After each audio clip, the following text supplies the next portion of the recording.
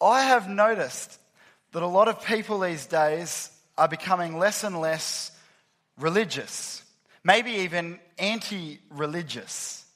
And I reckon I can understand why people feel like that. You kind of feel like there are two options, right? You could choose to be the religious guy. The religious guy's favourite word is no. He keeps a list of the rules and he ticks all the boxes. Being the religious guy, it's hard work and it's boring. And at the end of the day, it turns you into the sort of person that looks down on everybody else.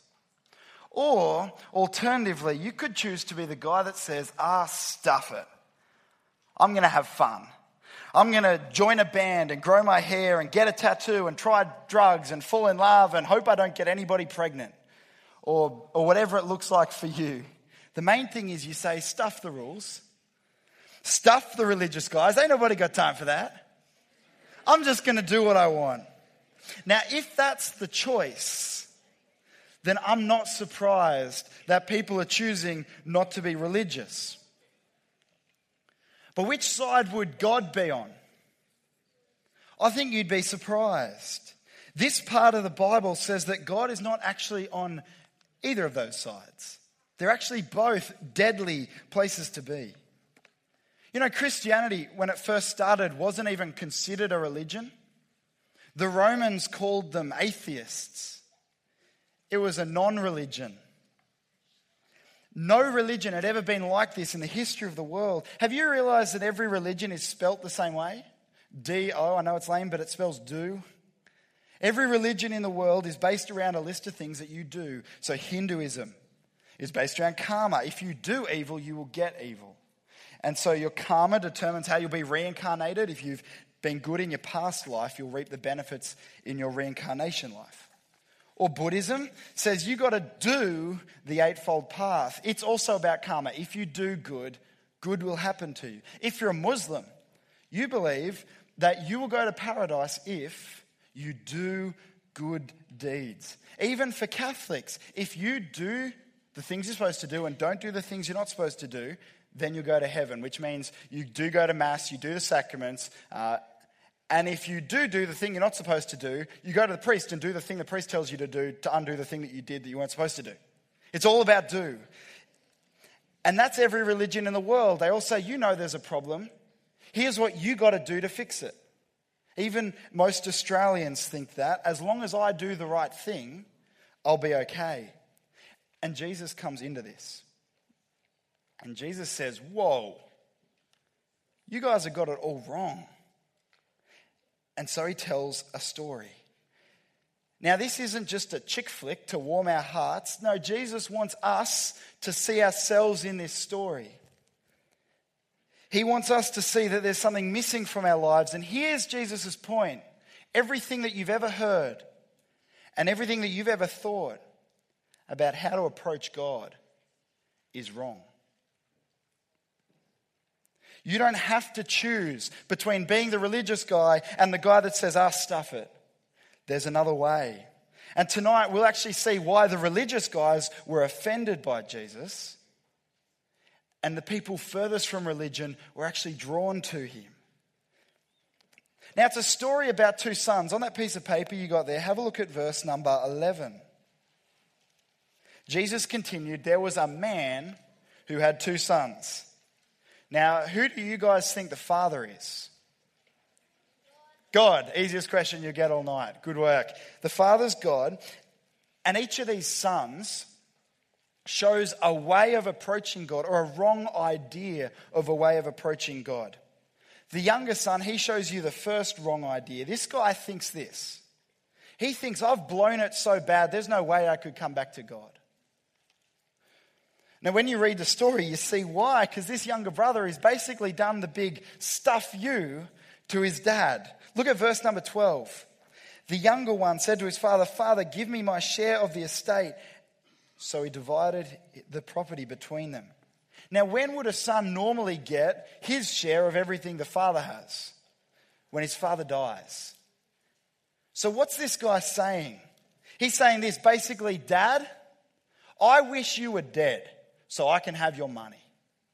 Now you can imagine in that culture that is an insanely offensive and disrespectful and hurtful thing to say. You can imagine, Dad, I wish you were dead so I could have your money. And then he bails on his family and he does a runner.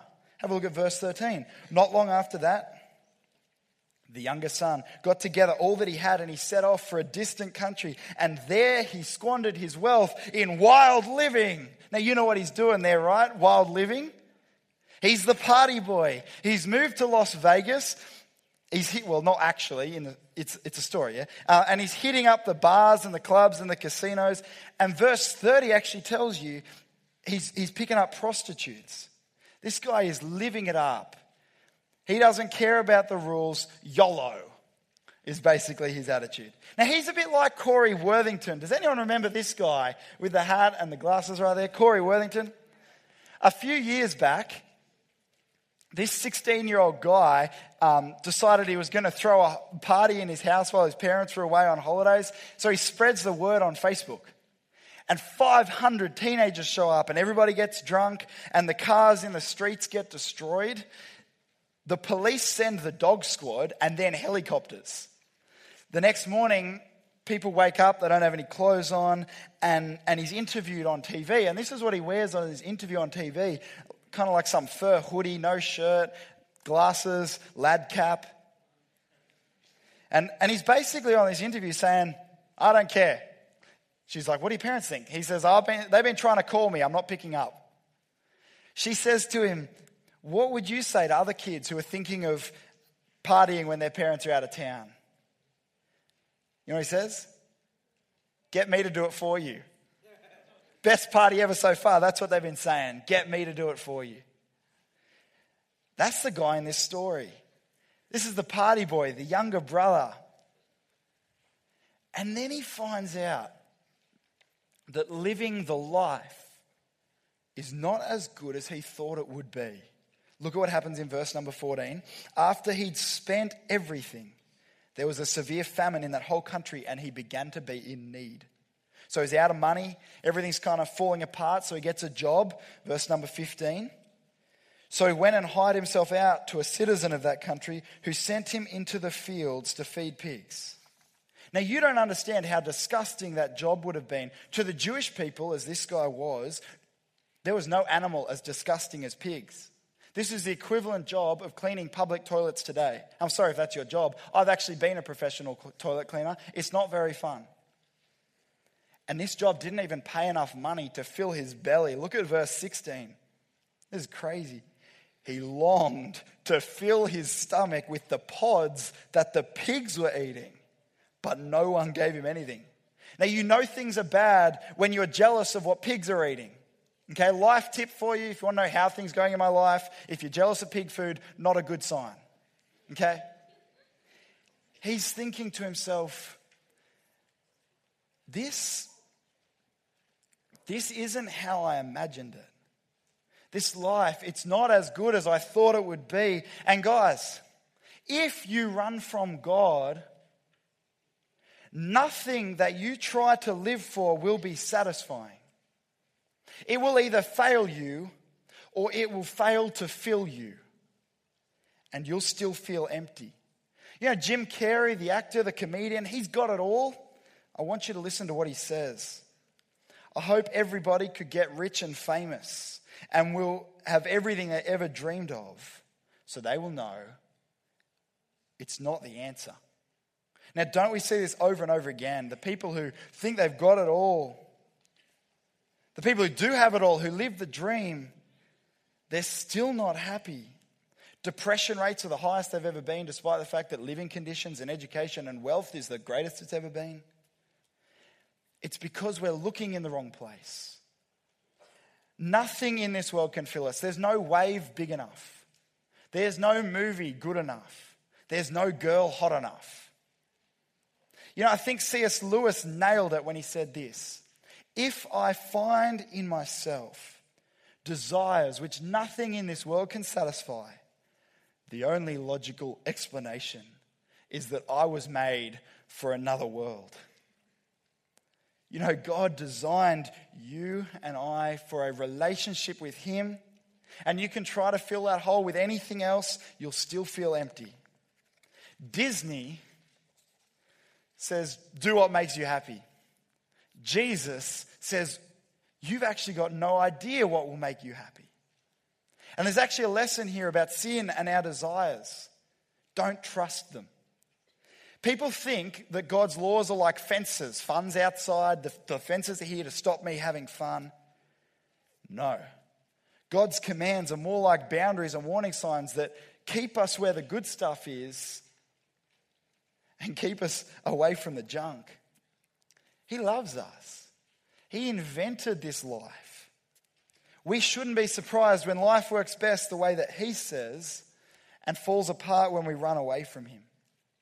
And we haven't even taken into account what happens after you die. Because Jesus says either heaven or hell. And then you'll realize living the life wasn't all it was cracked up to be. And so Jesus says to you tonight, are you finding that? Are you finding that it's not going as well as you hoped? Don't you feel like you're missing something? You've run away from the only one who can complete you. And so for the party boy in our story, he wants to go back to his father. He wants to go back, but he thinks he's blown it. He thinks there's no way he could ever go back to the way things were. Have a look at verse number 17. When he came to his senses, he said, how many of my father's hired servants have food to spare? And here I am starving to death. I will set out and go back to my father and say to him. And then he starts to rehearse his speech. Do you ever do that? You rehearse the speech and you say to someone, when I crashed my car, I was like, I wonder how I'm going to say this to my parents. Dad, I had a car accident. Oh, that sounds really dramatic. Dad, I hit a little bit of a tree with my car. Hey, I can't remember what I actually said, but I was rehearsing my speech. That's what this guy's doing. Listen to it in verse 18. Father, I've sinned against heaven and against you. I'm no longer worthy to be called your son. Make me like one of your hired servants. And Jesus wants us to see ourselves in this. This is how we should be feeling. We've done that to God, haven't we? God, I don't want you. I just want your stuff. But do you get what he's saying there? I was an idiot to leave my father. And I've hurt him and disrespected him. And I've blown it. There's no way my father would take me back as a son. Maybe he'll give me a job. That's as high as his expectations are. It'll never be the same as it was, but at least maybe it'll be better than what I got now. And so he turns around and heads home. And then the most amazing and surprising thing happens. Now you've got to understand that back in those days, the father of a family would never run. It was humiliating. That's what little kids do. You'd have to pick up your robe and it would be really bad. But listen to what happens. Picture it like the scene at the end of a movie. Verse number 20. So he got up and went to his father. But while he was still a long way off, his father saw him and was filled with compassion for him. Now, how did the father see him? He was looking out for him. He was waiting for his son to come home. And then you keep reading. Verse number 20, he ran to his son, threw his arms around him and kissed him. And it's an emotional scene because you see the father's enormous love for his son. He runs. Who cares what people think? My son is home. And so verse 21, the son starts to try his speech. But verse 22, the father says to his servants, quick, bring the best robe and put it on him. Put a ring on his finger and sandals on his feet. Bring the fattened calf and kill it. Let's have a feast and celebrate. For this son of mine was dead and is alive again. He was lost and is found. And so they began to celebrate. I just love how happy this father is to have his son home. Did you notice that he's fully back into the family? It's not just a job, he's a son. How do you know? Because he gives him the best robe that the father has and a ring and sandals. I don't know why that's so good, but it's in there. And then they celebrate. And I'm picturing like the fat dance party on the last night with feast and a DJ and smoke machines and lasers and all that. I don't know if they had that back then. I doubt it. But you get it. They're celebrating. And this is where you see the first wrong idea about how to approach God. Because this younger brother, this party boy, he thinks that he's blown it. He thinks that he can't come back. Now, he has blown it. He has. That's true.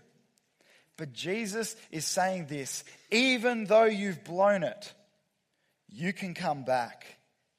Now, we'll come back to that in a second. But I want to show you the older brother, because there you see the other wrong idea about how to approach God. Here's the other wrong idea. It's thinking, I've earned it. There you go. I mean, what do you reckon that the older brother is thinking about all this? How would you feel if your little brother or sister came home? Who likes their brother or sister? Not half of you. Who would actually be secretly a little bit glad if their little brother or sister ran away to Vegas? That's disgraceful.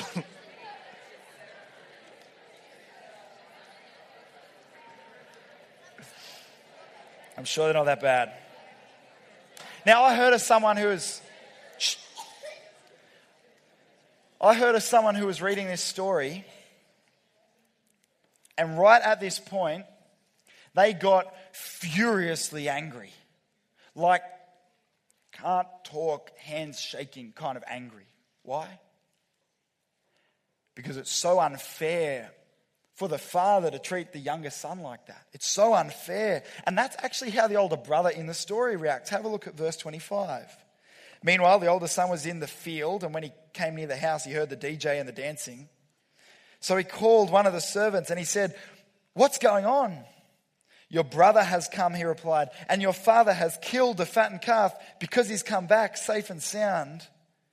And the older brother became angry and refused to go in. Is he stoked that his little brother's come back? No, he's angry. Now, if in the story, the younger brother party boy guy represented crazy sinners, who do you guys think this older brother represents? He's the good guy. He's the moral guy. He's the religious guy. Look at verse 29. He answered his father, "Look, all these years I've been slaving for you and never disobeyed your orders." This is religion. I've kept all the rules. I've ticked all the boxes. I've earned it. And I think this is where the story actually gets most shocking. Because actually, this older brother's relationship with his dad is just as broken as the other brother's was. Look at verse 29 again. Look how he speaks to his father. "All these years I've been slaving for you. I've been serving you." The language is like a servant and a master, not like a father and a son. And then you start to realize something. This relationship is messed up. He's standing outside the house and he refuses to come in, verse 28 says. He didn't go and talk to his father directly. He sent a servant to talk to his father, verse 26 says. He doesn't love what his father loves. He's not glad like his father when the brother comes home. In fact, verse 30, it's almost like he blames the dad. He doesn't even call him his brother. He's like, "This son of yours." Now, do you get what's wrong with this picture? Do you catch on yet? I'll tell you what it is. It's in verse 29.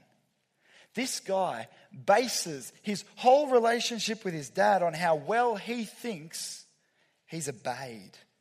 He says, "I've never disobeyed your orders." Now, guys, this is religion, what this guy's doing. I've done the right thing. I've earned it. And this is where we see that everything you ever thought about how to approach God is wrong.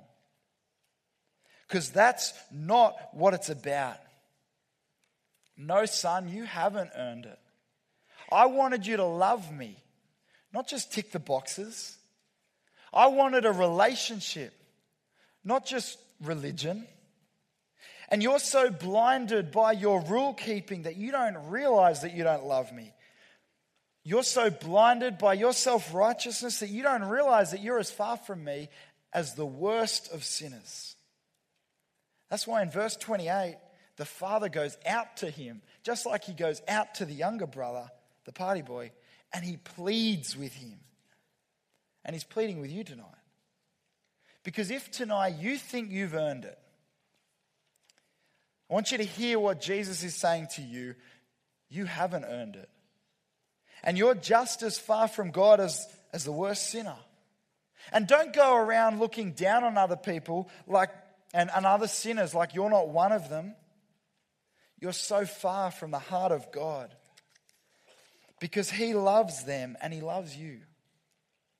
And he longs for all of his people to come back to him. And he wants you to feel that way too. You know, Jesus doesn't want EV youth to be full of older brother religious types. And if the party guys, if the sinners, if the outcasts are repelled by you or repelled by EV youth, then maybe we're more like that older brother than we'd like to think. And so if this is you, you actually need to turn back too. You need forgiveness as well.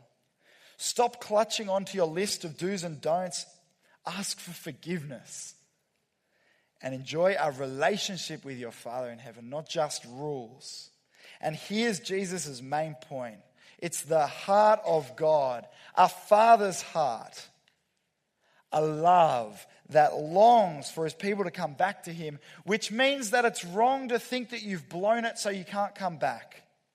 And it's wrong to think that you've earned it. Because the truth is, you have blown it. But you can come back to him, not as religion, but as a relationship with your Father, the God who made you and loves you. I want you to know tonight that God loves you. No matter what you've done, no matter who you are, God loves you tonight. There's actually nothing that you can do to make God love you more. There's nothing you can do to make God love you less. And tonight he wants you to come home to him. Tonight you got to turn around. You actually got to come back to him through Jesus. Saying, God, I do want you to be my God and Father again. I'm sorry. I'm sorry for blowing it. I'm sorry for even thinking that I could earn it. Please forgive me. Forgive me for living that way and thinking that way. Thank you for Jesus who came to save. Guys, tonight the God of the universe is calling to you. He's saying through this passage, come home to me through Jesus. If tonight you know that you're the sinner in that story, you need to go from sinner to son or daughter, which means leaving behind your sin and trying your best to live for God. But it's not about keeping rules. It's about a relationship. And so you do what God wants because you love him. It's not about earning it. And when you stuff up, he'll forgive you. You might think like the younger son did in this story, yeah, but things will be different. I've blown it. It can't go back to being the way it was.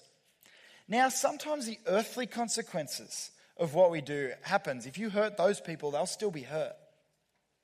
But not God. With God, it will go back to the way it was, like you never ran away.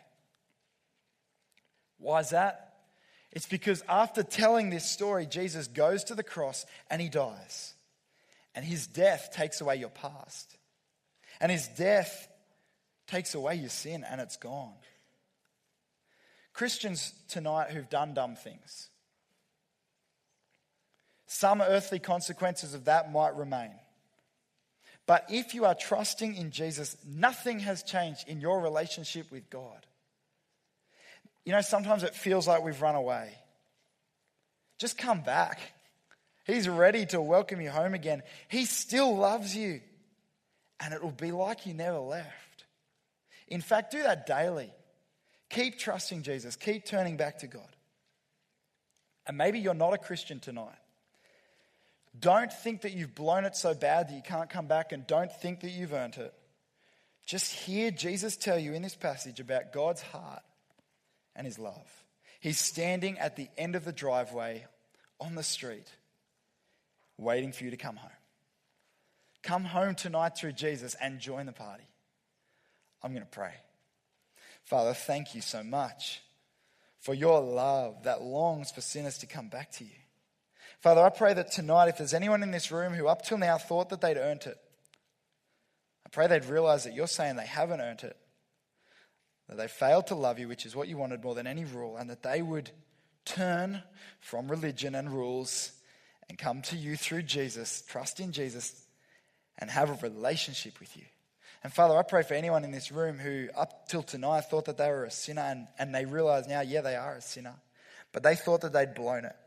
I pray, please, that right now they would trust in Jesus and turn from being a sinner to be a son or a daughter of yours, to have a relationship with you. And I pray that all of us would live knowing your heart and showing people your heart. In Jesus' name, amen.